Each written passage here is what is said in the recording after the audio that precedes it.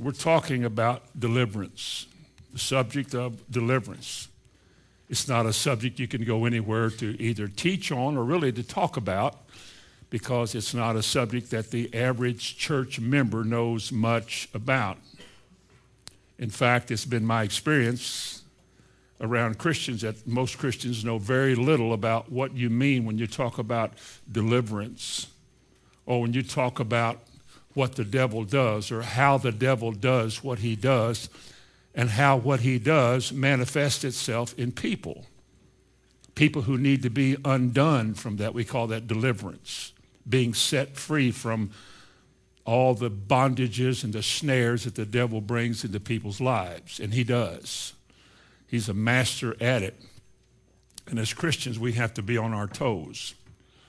We can't let down because we go to church or we've been baptized or we have a hearty feeling about God. You can't just assume that because you feel like that or you're active in church that the devil can't touch you, because he certainly can.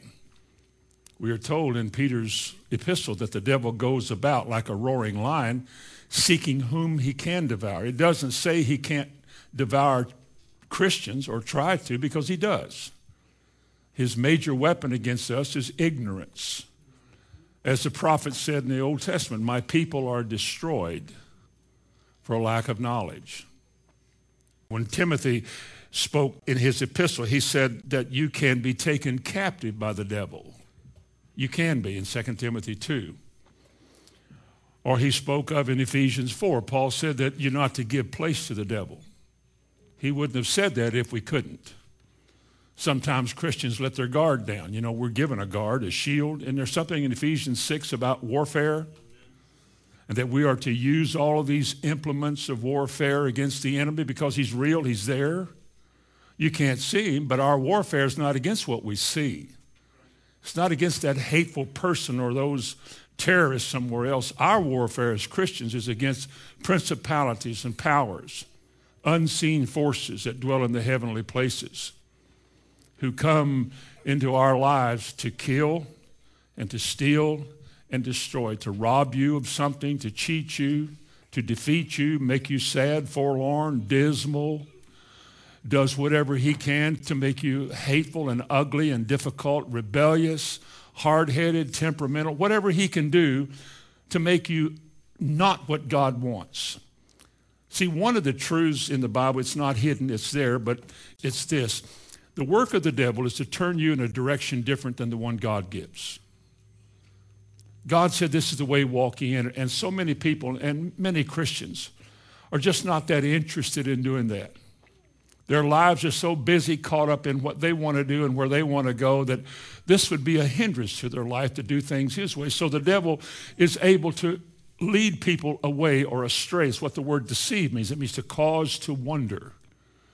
James said in his book, the first chapter, he said, when a man is enticed and he lusts after what he's enticed after, he sins.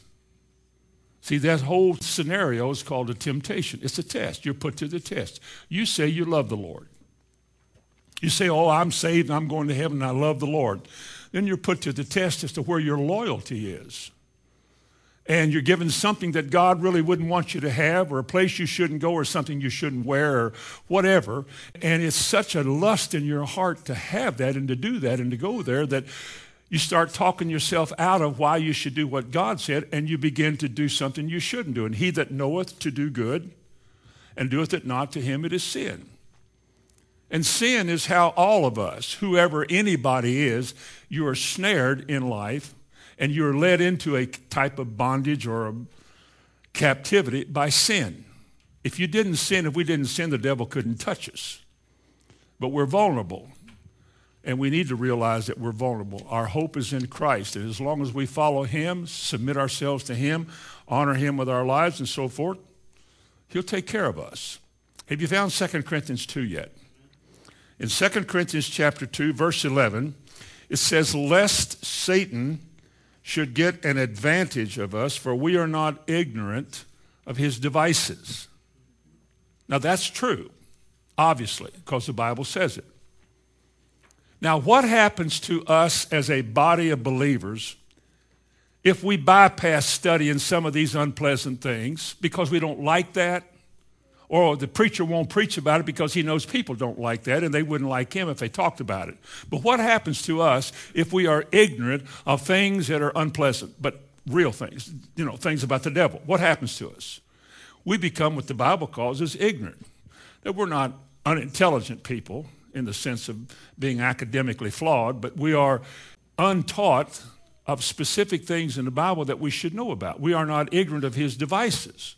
The devil has things that are called devices. We call them wiles and schemes and clever manipulations of people and persuasions against God or away from God. Or the preacher who doesn't want to preach, like I said, certain things in the Bible. So when he gets to that, if he's teaching a book and he gets to that subject, he begins to change exactly what the Bible means. He doesn't want to offend his congregation, so you kind of make it sound differently than the Bible says it is. And in that sense, he's perverting the gospel. And when he perverts the gospel, the people who hear it have perverted hearing. And they become vulnerable in that area because they won't recognize the devil when he comes around. That's how important the subject is. I'm trying to make a point of it. That there is a real devil. There are real demons. The Bible speaks many times about this. They really do come to bring havoc and wreck your lives. They really do come to mess up your dreams and everything you think you want. They try to make you everything but what God wants you to be, because that's the devil's work, to lead you in a way not of God. Look in chapter 11 and verse 3 and 4. But I fear, Paul is to this Corinthian church now, which can't even get along with each other. They don't even like each other. And he says to them concerning the way that church is, with all of its gifts and all of its power and so forth. He said, but I fear lest by any means, as a serpent beguiled Eve through his subtlety, clever persuasions, so your minds should be corrupted from the simplicity that is in Christ. What was that devil's subtle persuasion? Remember, as we've heard so many times here, what did he say to Eve to entice her to sin? He said, hath God said. See, he questioned what she heard as to whether she heard it right. Because don't most people in religion today say, well, that's your interpretation. Well, this is how I see it, and who's to tell me that I'm wrong and you're right? As though the Bible has some private interpretation, or you can make it mean anything you want to. And the devil says to Eve, now, you really think that's what God meant, that you would die? And these are subtle persuasions. Now, do you really think that God is that bad? What kind of God do you people serve, that he would kill you because you ate a piece of fruit on a tree, or that you would die because of that? That's not the way God is. And she listened to those subtle persuasions, formed a picture in her mind, a different picture than she should have had, and she yielded to that persuasion. She ate the fruit, and she began to die, and as a result, we die. We're dying tonight. I mean, our bodies are aging, and it ages to a point, and then it goes back to the dust because of that moment. So you see, there's a real devil. He was there. And Paul said, I fear, with all your teaching and all your teachers that you have and all these years you've been learning, he said, well, that wouldn't have been so many years in Corinth. But he said, I fear lest by any means that the devil has enticed you, has brought clever persuasions into your mind as to why you don't have to live this way, or why the Bible is not exactly like that, or why you don't have to do this, you don't have to do that. I mean, if you have to do something, then salvation is by works, they say. And somebody one time went, yeah, that's right. We don't have to do anything. We're saved because we raised our hand and said, I want to go to heaven. And we kept living the way we always lived, but we're going to heaven now. Somebody said that. A lot of people believe that. That's the way the devil is. He's enticing and persuasive. And he goes on to say in the next verse, he said, for if someone comes and preaches another Jesus than the one that we preached, another Jesus isn't the Jesus of the Bible. It's a different kind. This is a loving, fun-loving Jesus, sinner-friendly Jesus. He just wants you to love him, and all this doctrine, all this Bible stuff, you don't have to do that. I mean, Jesus just wants us to put on our Easter bonnets and sing All Hail King Jesus and something about Rudolph, and everything is fine. He just wants us to be happy down here. And a lot of people believe that because that's what the human nature wants, comfort and happiness. So you set aside all these commandments that the Lord said, this is the way you walk in. You set that aside and you believe what somebody told you. Next thing you know, you're not walking anyway but the way you want to walk. And that's the lust and the enticements the devil leads you into, and that's the sin that destroys you. Didn't we say the other day there is a way that seems right? Everybody out here can't be right. Everybody has truth. But everybody has departed from truth somewhere. But there are very few people that are established in denominational systems or strict order systems. They're never going to change that because it's a spirit behind it. Last week we talked about religious spirits. I just described one. There are churches that were established by men, named after men, Wesleyans and Lutherans and Calvinists, and many others are named after somebody who had a great influence on people with what they taught good things. And people were so enamored with the personality, they built a church around that personality. And another one had another personality, they built it that way. Well, Paul told us in 1 Corinthians 1, didn't he say, who's Paul, who's Apollos, who's Luther, who's Calvin? They're vessels. In fact, every one are empty vessels unless God fills them. And when you take an empty vessel, it's like a statue, it can't do anything. But as a vessel, when God puts something in it, it can do something. But it can only do something when God does something. So it's God who's doing all the work, not the man. These religious spirits are on every corner. People get so involved in the denominational position. My dad was a Catholic. He could have never been anything else. There wasn't enough bombs in wherever they store bombs today to blow him out of that position. Baptists are no different. Church of Christ is no different. Church of God. Pentecostals are no different. It's a working of a spirit that keeps you from going all the way God wants you to go. You go in a certain direction, but then you don't go anymore. A religious spirit can be a loud person, gaudy in some way that attracts attention. They like to prophesy all the time. If you hang a mic in the ceiling, we used to have those seminars up in Indiana, and they had mics hanging from the ceiling. So that before the sermon, if you wanted to prophesy, you walk up there and stand. The song leader would see you standing there, and he'd stop singing after that song was over so you could prophesy. And it seemed like every week, every night, it was the same person hollering, yay, yay. It never meant much. Nothing was ever moved by it.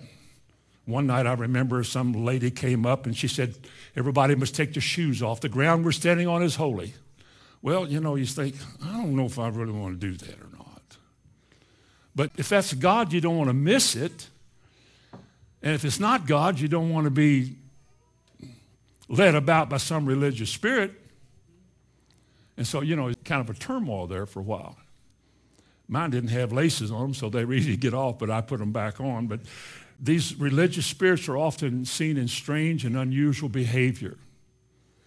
But mostly it's things that attract attention. Or within a church, you'll find a lot of religious spirits whose design is to control that overpowering, intimidating, pushy person who just sort of demands attention and respect, and this is the way we're going to do this. Years ago, I think I've told this story. I've told all my stories. The song leader put a little card on the front row there for him to sit in. He's put his name on it so he could, as soon as he got through leading the singing, he'd have a seat. We had more people then. One day, the lady came in, she took that sign, tore it up. Said, it's not scriptural. Show me in the Bible where it says, write your name on a sign somewhere in a little card, put it on the seat, and that's your seat. It's not in the Bible, it's true. But just as a common courtesy to the song leader, he would like to have a seat when he's through singing. And so he put that there, asked for a little okay from everybody else, which is fine. But somebody wants to come along and say, no, we're not going to do it that way. It was just a matter of time until we ran into each other and decided it'd be better if you went another way and we'll stay here and just do our best.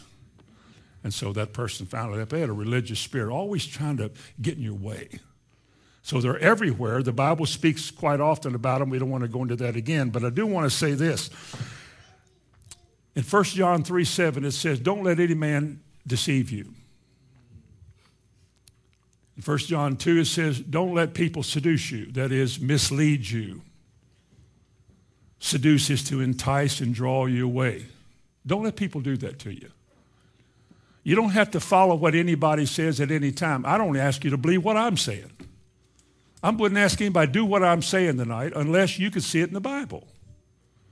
I'm not who anybody follows. Can you amen?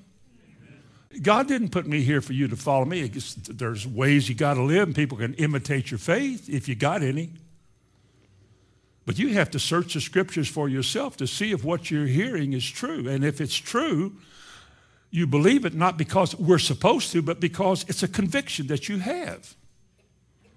The devil can't take that away from you. You may have to walk alone. A lot of people may give up their convictions when the heat comes, but if it's in your heart, you won't. You'll die for it if you have to, because a conviction is a God-ordered belief. A preference is a strong belief, but you'll give it up under heat. But a conviction is something that God puts in your heart. And he says, this is the way, and you must walk this way. Remember, before we go on, Isaiah 8:20 says this, if they speak not according to this word, it's because they have no light. And the light's a wonderful subject as it's mentioned in the Bible. Light is how you see. How could you know where you're going in a dark world if you didn't have light? And then this play on words here, he said, thy word is a light unto my path, the psalmist said. Thy word is a lamp unto my feet. Jesus is the light. He says, I am the light of the world. I've come to show you the way. There are a lot of people that have eyes and can't see because they're blind. They have ears to hear, but this doesn't make sense because they can't hear. It is God who opens our eyes to see. It's God who opens our ears to hear. It's God who in that way brings conviction and thus salvation into our lives. If you're willing, Isaiah said, if you're willing, if you really want it, if you're hungry, if you thirst, you come, and this is what God will do for you. He'll put this in your heart, and then you'll be tested to see if you really want to live this way. Because it's easy to go to church. It's easy to be a member of a church. It's easy to preach sermons. Not if you've been here for 50 years, but it's easy to preach. I thought the other day, you're not going to go somewhere else I've never been. I couldn't start all over because I don't have many years left, but I could go somewhere else and become a pastor, and I never would have to study ever again. I could get in that box of mine and preach every day for 5 years. But that isn't what you're called to do. You're called to feed sheep, not preach to them. Feed them. And feeding is informing, and so you got to do that. Now, tonight I want to talk about a second kind of a spirit, because under a subtopic or a subheading of this is identifying spirit activity. They're religious spirits. We're trying to show you what they do and where they are in the Bible and how they act. And tonight there's another kind of a spirit that you're probably more familiar with. They're called infirm spirits. I want you to turn to Luke chapter 13. Spirits of infirmity. I'm going to ask you some questions tonight. I'm sure you can answer them. But questions that the religious world probably would be uncomfortable even entertaining it, let alone trying to answer it. Spirits of infirmity. Is there such a thing as the work of the devil through his agents? We call them demons, devils. Is it possible that one of the things the devil does is to make people sick? Well, that would fit in with John 10, where the thief comes to kill and to steal and destroy. You could put health in there. He takes away, robs, steals, and the quality of life and all of that. But is the devil the one who does it? Religious people don't even want to have to think about that, because surely it's not true. Because if it is true, then I've had a lot of demonic activity in my life. Well, I have too. I have too. That doesn't mean you're demonic yourself. It just means maybe you're being tested. Maybe you're being tempted. It's not a sin to be tested. But you got to know who's behind what's going on, or you won't fight. If you don't resist the devil, if you don't know that what's going on is of the devil or demonic and it's something that he's invading in your life, if you don't know that's the devil, you won't fight it. You'll just take your pills and talk about how bad you feel.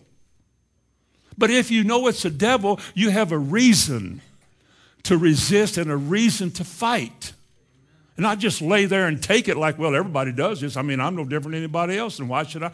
No. We have a different way of living than the world does. We've been translated out of the world and its ways and its ideas into a new kingdom. Now, the laws of this new kingdom are different than the laws of that old one. We've been released from the law of sin and death.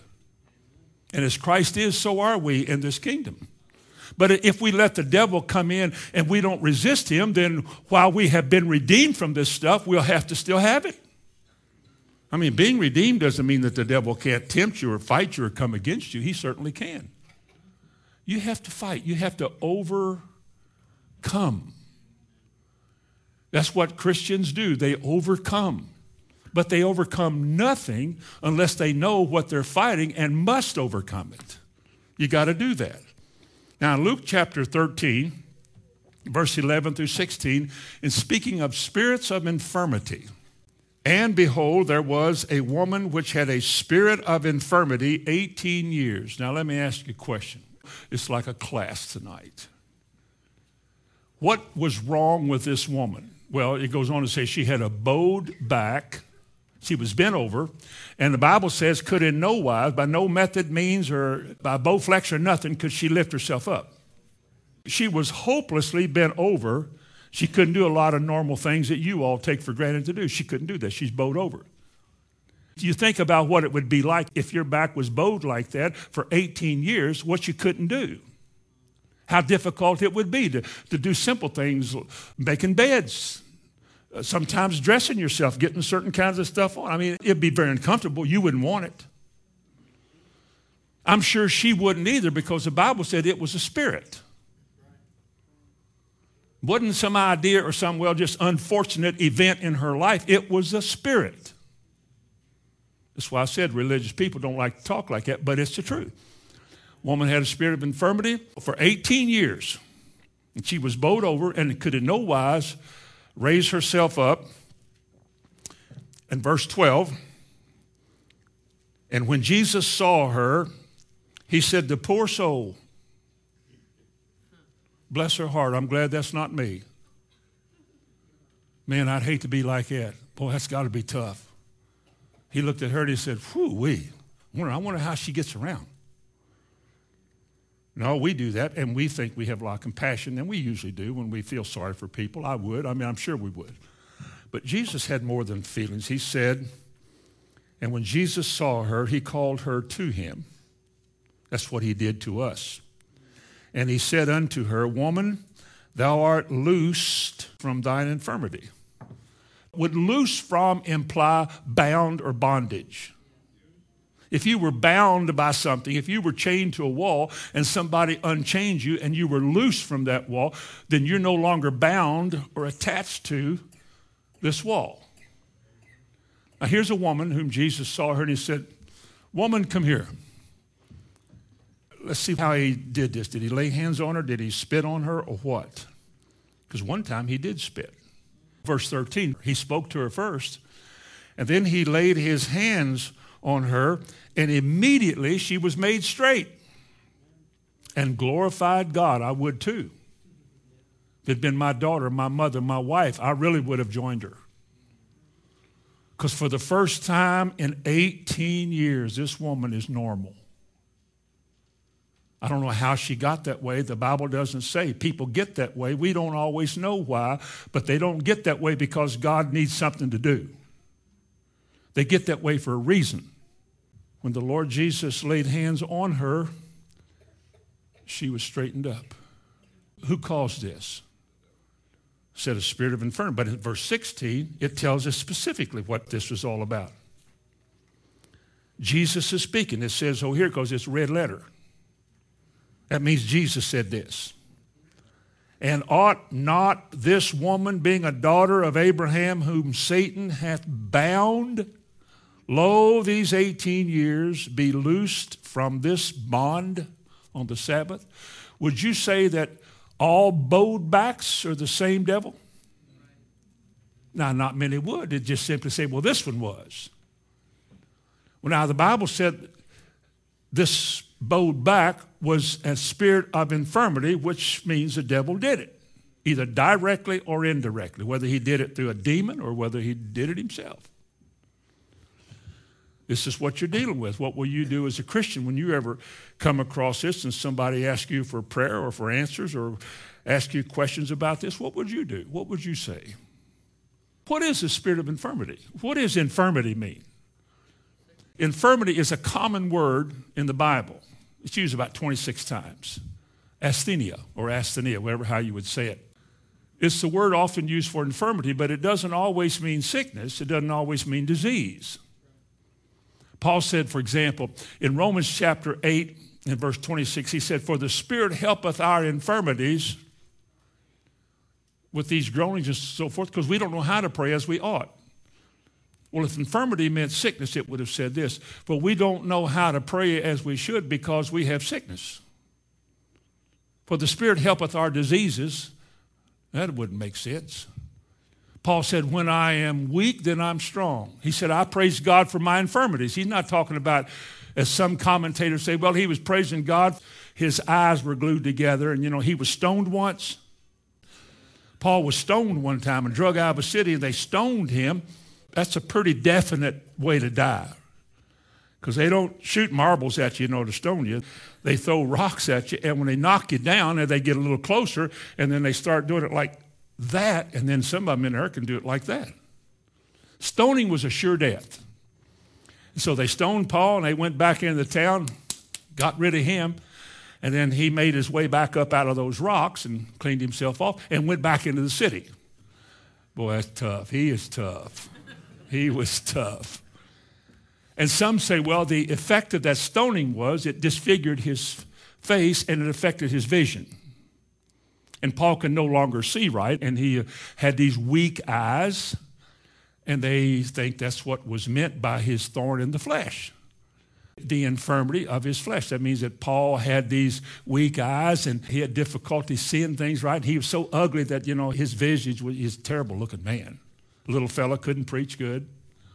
When he'd go places, he had to do like this, because his eyes were ugly, or he had to cover his face so people wouldn't pass out or vomit or something while he's preaching. Well, I'm just telling you how silly it is of what you read in some of these commentaries. Then Paul had the gall to turn around and write in 1 Corinthians 11. He said, "For this cause many are weak and sickly among you," as though he wasn't. But actually he wasn't. You see, when God raised him up and healed him, I'm sure he healed his disfigured face. And his caved-in head, I'm sure he put it all back to normal. And whatever blood he lost, I'm sure he got a new supply. I don't think God half heals anybody. But the word infirmity here, Paul said, if I'm going to boast of anything in the kingdom of God, I'm going to boast of my infirmities. I got more diseases and sicknesses than any of you. No, that ain't what he's talking about. Because see, the word infirmity, not only can it mean sickness and disease, it can also mean weakness, feebleness, insufficiency of. When Paul said, "I boast of my infirmities," he was saying, I'm going to tell you what, I am not a very capable preacher or a capable anything. I am the least of all the apostles. I am the chief of sinners. Now, if I'm going to boast of anything, I'm going to boast about the fact that I stand in constant need of God. I can do nothing without God. But when I'm weak, when I recognize my weakness and I'm not trying to do the church thing or the preacher thing, I just let the Lord do when he wants to, as he wants to, then I'm strong, because it's the anointing that God gives. God wants to use a vessel for his glory, not use a vessel that gets the glory. And Paul said, I'm going to boast of my weaknesses or my infirmities. But that's not what infirmity is here. In this spirit of infirmity, it was a bowed back. So it can mean sickness. It can mean disease. That's what it means here. It can mean malady. It can be frailty. It can be disease, weakness. But here, properly, it means infirmity. Go to Luke chapter 8 about these infirm spirits and healing. Luke 8, verse 2. And certain women which had been healed of evil spirits and infirmities. Let me ask you all something, just 2 verses into this. Is the devil and disease together? What about all disease? What about all infirmities? How about all sicknesses. I mean, see, if you're going to say yes to that, you need to know the Bible confirms that. Because a lot of people don't want to think that that's true, and they say that's not true. For example, a person who gets an ulcer, he didn't get it because the devil put an ulcer on him. He got it because he worried. Well, who do you think enticed a man to worry? It was Jesus that said, take no thought. What does the devil do? Take thought. So you deviate from the right way, and you get over into concern and struggle with things, and you get an ulcer. You say, well, what are you going to do about difficulties in your life? I think, didn't you all sing a song a while ago? I know you did because I heard it. I was singing with you. I cast all my cares upon him. Didn't Jesus say concerning cares to take no thought? Didn't he say that? Do not cares confront you in life? Don't you have your share of them? Of course you do.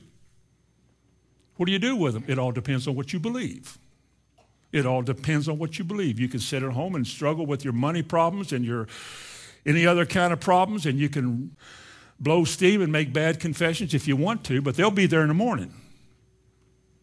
Or you can take it, as the song said, you can take it to the Lord in prayer. You can say, Father, I put you in remembrance. Isaiah 43:26, I'm going to put you in remembrance. You have said, you have told us that what things soever we desire, here it is. I've got a problem, but you're a problem solver.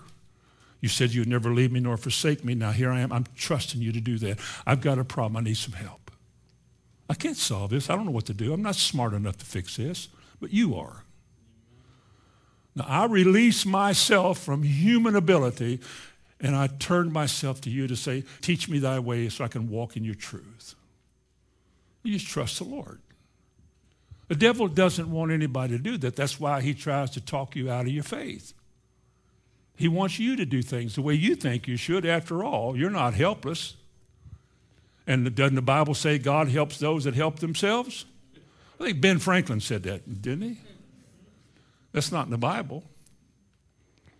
People would like for that to be in the Bible because if they don't get an answer, they can always say, well, God didn't want to do it for me. God didn't want to give it to me. I tried, I prayed it, and it didn't work. Faith is not even an issue to those people. And they pervert the gospel and they go astray and they never get blessed and they blame God in the end. Well, I went to church, I tried, I prayed, I gave. They didn't get anything. But it says, in certain women which had been healed of evil spirits and infirmities, Mary called Magdalene, out of whom went 7 devils, in Luke 8:2. What were these devils doing in there? Well, it doesn't say specifically what each one was doing, but I'll tell you what some of them were doing. They made her sick. She probably had chronic sicknesses, persistent pain, arthritis, coughing, headaches. She probably had something that just wouldn't go away. And it was the work of a devil, but she didn't know that. But when Jesus came along, he knew that, and he healed her of all these demonic things that came along. So let me ask you a question again tonight. Are all infirmities demonic? Now, you need to listen. I'm not going to slip up on you and trick you. I want you to know what you're saying. Are all diseases or all infirmities demonic? Are we always dealing with the devil when we are dealing with infirmities? Either directly or indirectly. You say, well, the ulcer is because you worried. You worried because you missed God. You didn't have to worry, but you chose to worry. You might have been taught not to worry, but you chose to anyway. Just like you're told to trust God for all your needs, and many people don't want to do that. And so they get into all kinds of dire situations, and they can't get out of them, not for a while. Because the devil just leads them astray. Oh, they go into their own thinking. Oh, I know that God said it in the Bible, but you know what I think? And here they go. That's how any of us gets in trouble. Sin. He that knoweth to do good and doeth it not, to him it is sin. Are we always dealing with the devil when we deal with infirmity and sickness? If that's true, then every case of sickness is spiritual. It's not natural. It's spiritual. It reveals itself in the natural realm. You feel it, you see it, you can hear it. But behind it is a spirit. Now, if that's true, then you deal with it in the spirit. You can put a pill in it. You can cut it open and take that part out the devil's manifesting through. You can do that, and it seems like it's all right now. Or you can put syrup in it, or you can rub it with something and make it feel better, but you're dealing with the Spirit. That's what Jesus did. Jesus never told anybody, well, where does it hurt? Well, how long has it been hurting that way? You know what? He never even considered methods of man to treat anybody. Do you know that? He always dealt with things either by touching them, speaking to them, or in one case, like I say, spitting. It doesn't say he spit on them, it just says he spit. And in every case, they got healed. He never suggested any method, any means besides God, because this is a spiritual confrontation between two kingdoms, the kingdom of darkness and the kingdom of light. And he dealt with it with authority because the Father had sent him to destroy. Remember 1 John 3? For this cause the Son of Man came into the world that he might destroy the works of the devil, not God, as some people think, but of the devil. And so he began to deal with it. But now with this question, when you ask the question, does God make people sick? Now be quiet now. Does God make people sick? Does he put diseases on some people? Because you got those that would come back with this. In Exodus chapter 15, they quote this. They say, well, now, didn't God say he would not lay on us the diseases he laid on the Egyptians? Does it say that in Exodus 15 and verse 26? He said, if you will walk in my statutes and keep my ways and go the right way, the way that I'm showing you and telling you, if you will do it the way I want you to do it, he said, I will put on you none of the diseases that I have laid on the Egyptians. Well, then we would have to come away from there and say, well, then he laid diseases on the Egyptians. Then God is a sick maker. If this is all you read, you'd have to say, yes, he can. He'll put sickness on you. And then we're in a quandary, because if God puts sickness on you, then you should never try to get it off. If he puts it on you, then you should keep it. Wouldn't that be God's will? If God puts something on you that wasn't right, wouldn't it be his will? If God Almighty made somebody sick, that would be what God wanted. He wants you sick. Then this person should never pray to be well, shouldn't try to get well, shouldn't seek any wellness or attention for this pain and suffering, because it's God's will. Now, you're hurting both ways now. You can't go to a doctor. You can't get any relief. If he does that, because it says here, he would put on you none of the diseases he put on the Egyptians. Or go to Exodus 12. Maybe it's this way. Maybe Exodus chapter 12. This would maybe confirm that. Exodus 12 and verse 12. He said that he would go through the land of the Egyptians. I will pass through the land of Egypt this night, the night of the Passover, and will smite all the firstborn in the land of Egypt. Does that mean that God now will kill the babies or the firstborn of any home that doesn't have the blood over the doorposts? Then God is a killer. He's a sick maker and a killer. Now, if God makes people sick and God kills people, then how do you pray about the problems you're seeing in the world or yourself? Maybe the unsaved world is right. Why would God let such things happen? Why would God do such a thing? Or as a young lady said to me one night when her husband-to-be was tragically killed in a car wreck. Broken heart, broken, devastatedly broken.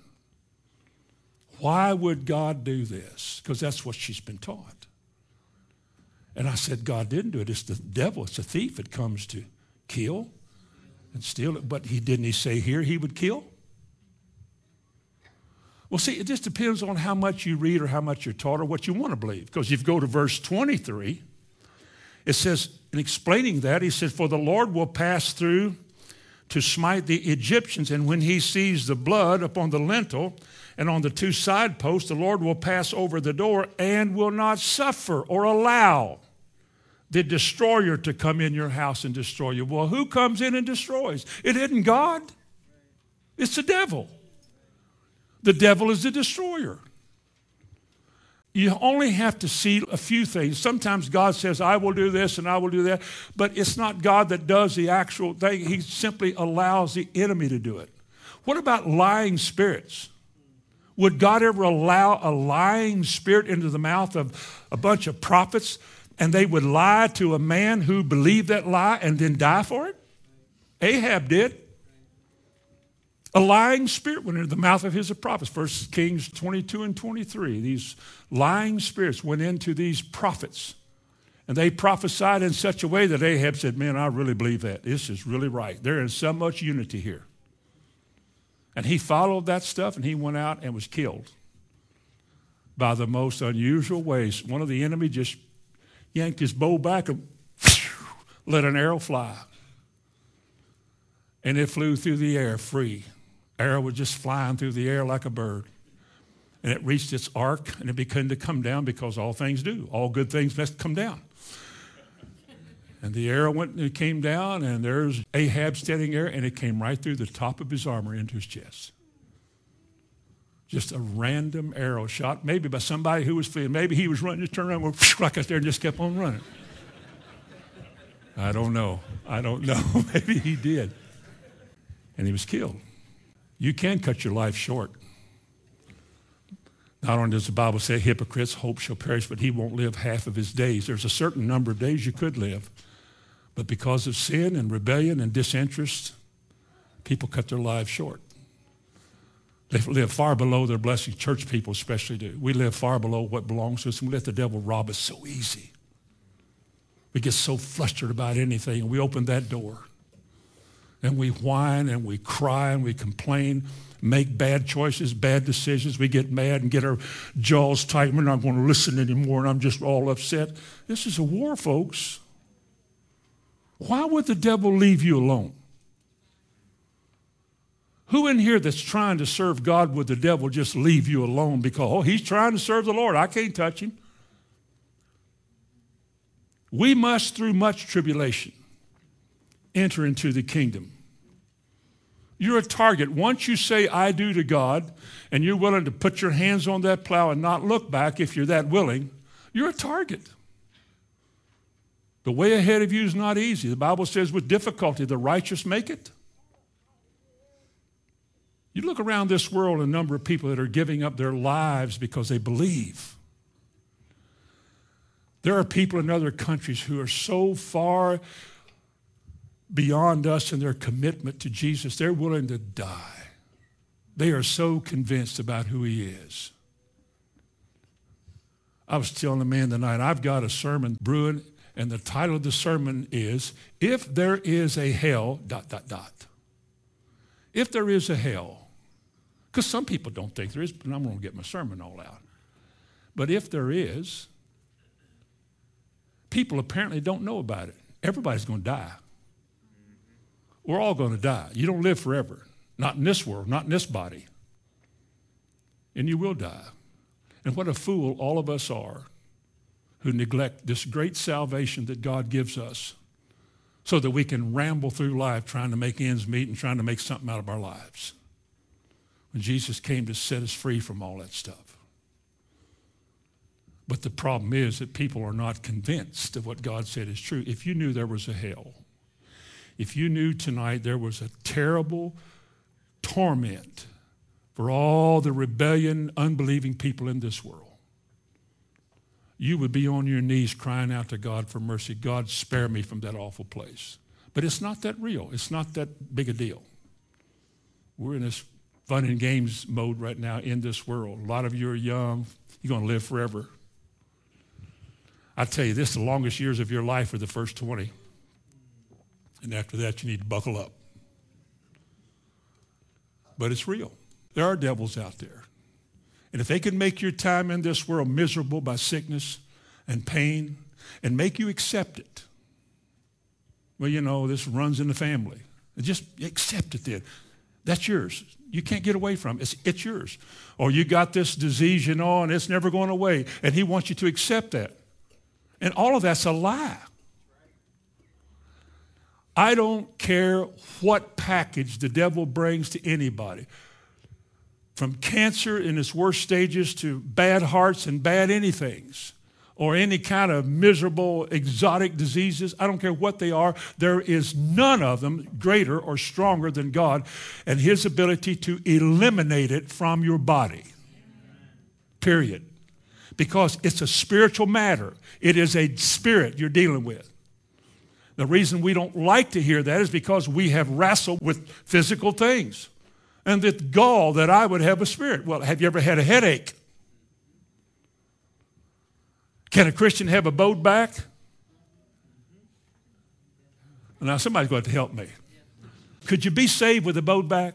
Or are you disqualified from heaven because your back's bowed? Is a bowed back the work of a devil? Then why has it stayed bowed? Because somebody's ignorant. Or they're walking some things out, or they haven't run into the anointing yet. Could be a lot of things. Could be a bunch of things. But this business about who's behind sickness and what's the devil doing, who's behind all of that stuff, it's the devil. It's the devil. Turn to Acts 10. Acts chapter 10. See, they accused Jesus once. He was casting out devils, healing the sick. Luke 11, it tells this story, verse 15 and following. And they said to Jesus, he's casting out devils by Beelzebub. It's a word that describes Satan. It's called Lord of the Flies, or the fly god. And they said, his power comes from the devil. And Jesus made this astounding statement, which will fix something for us tonight about who's behind sickness. Jesus said, if I, by the power of the devil, am casting out devils, are you with me? If I, by Satan's power, am casting out Satan, that's a house divided against itself. That's the devil fighting the devil.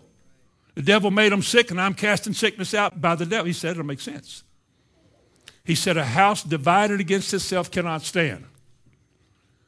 If God made anybody sick, anybody in Jesus' day, if he made anybody sick, if God did, and Jesus healed them, then the house is divided. Jesus is breaking the will of God over somebody's life. Fact of the matter is, God wants them well. He bore your pains. If he bore them, they're not mine. And he bore all of our diseases. If he bore them, they're not mine. I have been delivered from it. But who believes it? Isaiah 53 verse 1 begins with a question. Who hath believed our report? What church member in America believes this? Well, anybody can say, I do. But not by the way you're living, you don't believe it. I mean, our lives, our actions, as well as our words tell what we believe. You don't get mad when you hear the truth.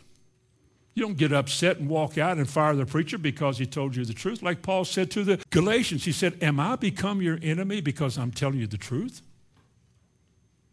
Am I to be hated or despised because of truth? It's the truth that'll make you free. It's the devil who's behind all this junk and trash and physical and dismal physical stuff in the world.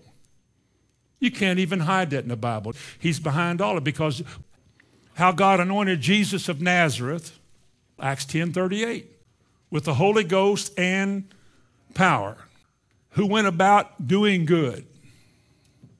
What was good? And healing all who were oppressed by the devil. Is sickness oppression? It's hard to be joyful and exuberant and the way you should be when you're sick all the time, when you don't feel good, when you're oppressed. I thank God for feeling good. I do. I really do, because I count that a real blessing. Because a lot of my life I didn't. Many years ago, it wasn't like that, but it is now. I praise God for it because I know the source of my healing as well as I know who the source was of my oppression. How the devil went through my mother and father's family, my wife's family, and we look at all the oppression in our family tree and we think, that's not ours.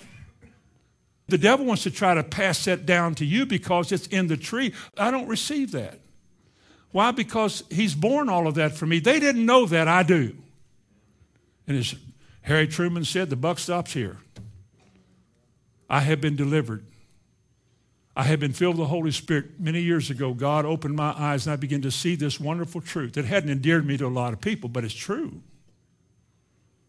And you shall know the truth, not half-truth, not part of the truth, not kind of the truth. You shall know the truth. And the truth will do a work in you to set you free. It'll heal you. It'll deliver you. It'll set you free. Notice he said in Acts 10:33 how God anointed Jesus of Nazareth with the Holy Ghost of power, who went about doing good. That's what we're supposed to do. As God sent him, he sends us too, didn't he? He went about doing good and healing most who were afflicted. Now listen to me. If he said all, he means all. He didn't leave any of them in there in case God wanted a few of them unawed. He healed them all because he said all of them were oppressed of the devil. Listen to this, and you have to turn to this, Luke 4:40. It says, and he laid his hands on every one of them and healed them. There wasn't one chance in all the crowd in Luke 4, there wasn't a single chance that any sick person in that crowd was divinely sick. There wasn't a single person in that crowd whom God made sick. Jesus said, the Bible said he healed them all. Didn't leave any of them out. He healed them all. Luke chapter 6:19, it says, and the whole multitude sought to touch him, for there went virtue out of him, and healed them all. That means there wasn't a single sick person who was divinely sick. They were all under oppression and bondage. Matthew 12:15 says, and great multitudes followed him, and he healed them all. Great multitudes followed him, and he healed them all. The Bible speaks of the healings with the blind and the deaf and the dumb. There were birth defects. You know, the man who was impotent from his mother's womb and never walked. There was withered arms. There were cripples. There were those that had palsy, those that were lunatic, those who were thrown into the fire and had seizures. He healed them all because every one of those things is demonic. We're willing to let it be because we don't know how to fight it in the church. Or we tried to fight it once and it didn't work by Thursday afternoon, so we quit. I'm talking about us now. We give in too easy. Some things you have to bear down because the devil is never, ever discouraged. You never defeat the devil so much that he won't come back. He always comes back. You cast him out, he comes back. When the unclean spirit is gone out of a man, then goeth he and taketh with himself 7 other spirits more wicked than himself, and they come back to that clean, garnished house, and they enter in there, and it's worse than it ever was before. Because people quit fighting. They let their guard down. That's what the weapons are for, the shield and the sword and the helmet and all the things that cover you up, because you're in a real warfare. Not against your neighbor next door or that annoying person at the work, but the devil. You have authority over these spirits and these other people. You can bind things before you go to work. Didn't Jesus say what things soever you bind on earth will be bound in heaven? You think of that. He said, you're my representatives on this earth. Now, whatever you bind, heaven will back it. And whatever you allow, we'll let it go. You don't want to fight, we won't help you. If you want to fight, you got us to back you. You got heaven backing.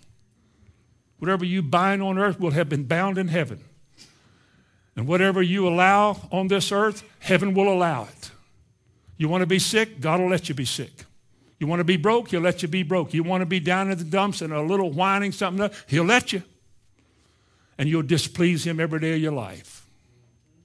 Because he's not glorified in any of that stuff. Wasn't never in the Bible. Never was a time in the Bible when somebody was sick and Jesus walked by and said, praise God. Let's give the Lord a hand here.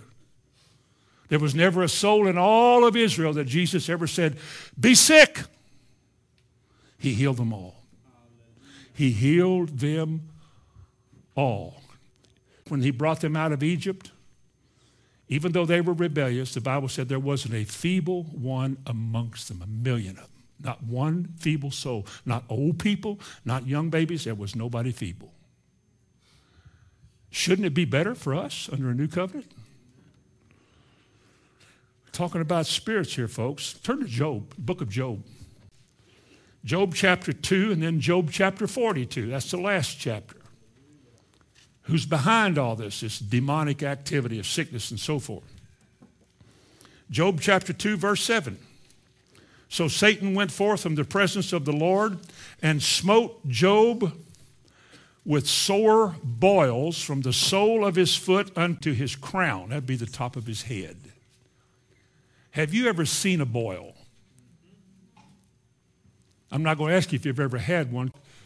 I don't think I've ever had a boil either, but I've seen them. Oh, big old ugly raised up thing and the hole getting the top and stuff comes out of it and it's terribly painful. What if they had them all over your body? Well, the question is, where do they come from? Well, he ate some tainted hamburger last night somewhere and he got, no.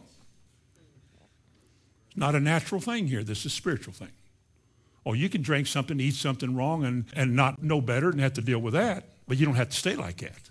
You can't stand. I guess ashes, he had to burn a lot of wood to make a lot of ashes to set in. Maybe ashes, something was in ashes that helped relieve him the pain or the discomfort. I mean, this man was terrible. Plus the devil in chapter 1 had killed all of his children, killed them. All of his children, all of his possessions, all of his animals. Here was a man that was once a great man, has nothing. And then 3 friends came to make it worse. Now, who was behind his boils? Look at chapter 42 and look at verse 11. What would you call a boil-laden life? Would you call it bondage, oppression, or would you call it captivity? Verse 10, and the Lord turned the captivity of Job when he prayed for his friends, and also the Lord gave him a new car. What does it say? He blessed him more than he had ever been blessed. He walked through some really bad times, didn't he? I mean, nobody understood him. Everybody was against him, even his wife. Lost everything, couldn't even mourn because of his terrific pain and discomfort. And when he prayed for his friends, and he saw what God was showing him, God healed his boils. Because he said this kind of a life is called captivity. You're bound. You can't get away from it. And people are telling you it's natural. I mean, it's just maybe blood poisoning or something, these boils, some kind of a staph infection. And, sometimes it happens, sometimes it doesn't. No, sir. No, sir. No, sir. This is spiritual. This is a spiritual matter. It's not a physical matter. It shows up physically, but it's a spiritual matter. You deal with it spiritually. Now, you all should know better than that. I mean, know better than sit there quiet. Let me see if we can prove it. James chapter 5, is any among you sick? Is that still in the Bible? If y'all heard something like that, kind of. Is any among you sick? Let him call the emergency room. Now, what does it say? Is any among you sick? What does he do? Call the elders of the church, and they shall anoint him with oil and prayer. And what will happen? And the prayer of faith, what? What was the cause of his sickness? It doesn't say what the symptoms were, but from reading the rest of the Bible, I know that is any among you sick, it's the work of the devil. I know God didn't do it, but I know that God brought the relief and the victory because he said the prayer of faith might heal the sick. You ought to try it anyway. No, he said the prayer of faith will heal the sick. Now, you can't try this and hope it works because he might say while you're trying, be it unto you according to your faith. Now, if you've been robbed of your faith, you're still desolate. Remember in 1 Corinthians chapter 11, there were many weak and sickly among them, and they had gifts of healings in that church that didn't work. This is the hardest part about the message of healing, this part right here, because a lot of people want to know why things don't work well, why it didn't work out for them. Why didn't it work? Obviously, we can't answer all those questions, and I do know this, that sometimes struggling with physical things, and nobody knows what you're going through when you're going through some hard times physically. Nobody knows. And I know a lot of people have sought relief and sought help. I'm not anybody's enemy. I'm just saying that there's a better way, but if you can't trust that way yet, keep coming and listen and put yourself before this word and pray that God will drop into your heart the meaning of this word and the faith that goes with it. Listen, your heart will confirm what God says, and you'll just know when it's faith, you know you're healed. And that's the end of all this other stuff. You may not feel better. You may not look better. You may not sound better. There may still be some, but you know it's going to work because God said it would. It's a spiritual matter.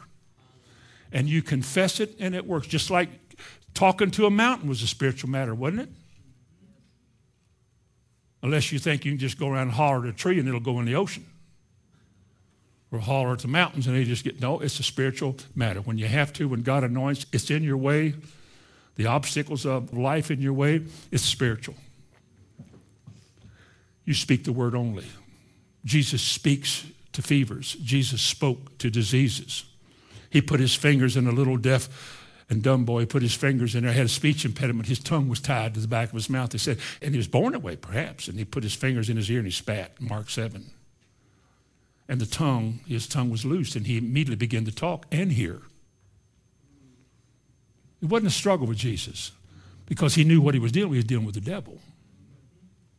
They knew who he was. Remember the first time he came into the synagogue and preached, when Jesus came along, they said, "Oh no, it's you. Hast thou come to torment us before our time?" He said, "Be still." And they had to be still. Well, if they had to be still when he spoke, what do you think they have to do when you speak if you believe?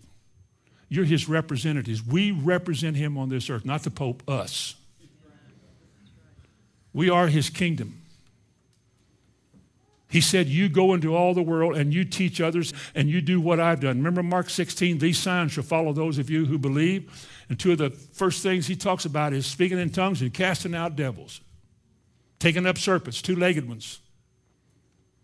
He said, I give you authority over serpents and scorpions and over all the power of the enemy. It is they go around picking up things that sting. Look here, I can pick up a stinging thing. That ain't what he meant. It's a spiritual matter. You have power from God. You have been seated in heavenly places with him. You represent him on this earth. You do what he did. You let him lead you and guide you. Believe the way he believes. Walk the way he leads. Let him anoint you and quit pressing in and trying to do it yourself, and watch him be glorified in your life. You're dealing with spirits and you want to overcome these things. And why are we so often impotent in dealing with these things? It's difficult to answer that. But I do know this. There are reasons why people are not receiving from God his promises. Just like in 1 Corinthians 1, they weren't receiving. They had Paul the apostle preaching to them. All they had gifts of healings there. Didn't work. Didn't work. And I don't know why. It could be sin. Could be rebellion. Maybe you're here tonight and you got a smile on your face, but inside you're thinking, no, I don't know about all that stuff. Well, it won't work for you. And when you get prayed for, nothing will happen. You got to be clean. You have to deal with stuff in your life that's adverse to God. This is the devil's ploy to turn you, pervert you from the truth. Because when he gets you out of faith, you can't do anything. Nobody can either. Nobody else can do anything for you. In your business, you have to be honest. You have to treat your employees right. There's things in Proverbs about that.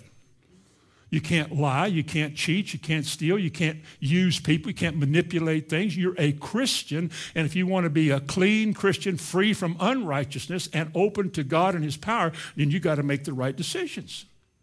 We're Christians. We don't lie, we don't cheat, we don't steal, we don't sign petitions, we don't protest, we don't march. We don't try to intimidate people or demand our rights. We are Christians. Our kingdom is a spiritual kingdom. It's not of this world, it's coming. And we begin to put our hands on the plow. We begin to separate ourselves from everything that God must judge. And we draw back from all this stuff and we trust God.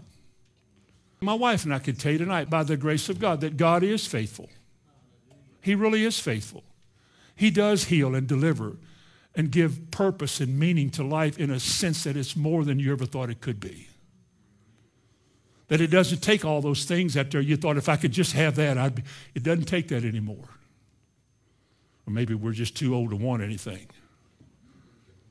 I have everything I want. I have peace, I have joy, but I want to keep it. I don't ever want in my lifetime to take for granted all the distance we travel, so I don't want to ever take that for granted. Oh, it'll work for me. It always, no. It's a daily war. It's a daily battle. Every day you have to cling to God. Every single day. You're never a match for the devil. You are more than a conqueror through Christ. In closing, I want you to turn to Matthew 17. Matthew 17 and verse 17. Now, Jesus is just cast out in verse 15. A boy was a lunatic. His mind didn't function normal. This was a grieving father who had a son that just took all of his time and was difficult. You had to watch him all the time because the devil was always trying to kill this little boy, throwing him in water, throwing him in fire, anything he could to destroy him. And this father came to Jesus' disciples, and they couldn't do anything. And in verse 17 through verse 20, then Jesus answered and said, "O faithless and perverse generation, how long shall I be with you? How long shall I suffer you? Bring him here to me." Now let me ask you a question. Had these men been sent out 2 by 2 before? Had they not cast out devils and healed the sick and raised the dead and so forth? Well, what happened here? Didn't work. I brought him to thy disciples. Isn't that what the man said? I brought him to thy disciples, verse 16, and he's nothing better. You know what Jesus said? Now, who's he talking to? Oh, faithless and perverse generation. That's tough. Bring him to me. How long am I going to put up with you? Bring him here. And Jesus rebuked the devil, and he departed out of him, and the child was cured from that very hour. What was wrong with the child? He had a devil in him. They treat it with all kinds of drugs to make them steal. You take kids to the hospital today, they just drug them up so they're not a problem. Parents are happy, everybody's happy as long as there's no problems. He brought him to Jesus and he cured him. The devil came out of him. Verse 19. Then came the disciples to Jesus apart and said to him, "Why couldn't we cast him out? Why didn't it work?" And Jesus said unto them, "Because of what? Because you are tired and weary. You've been up all night long." I mean, what he said? He said, "Because of your unbelief." They would have said, "Lord, we do believe. We've done it before. The other day, last week, last month, last year, we did it.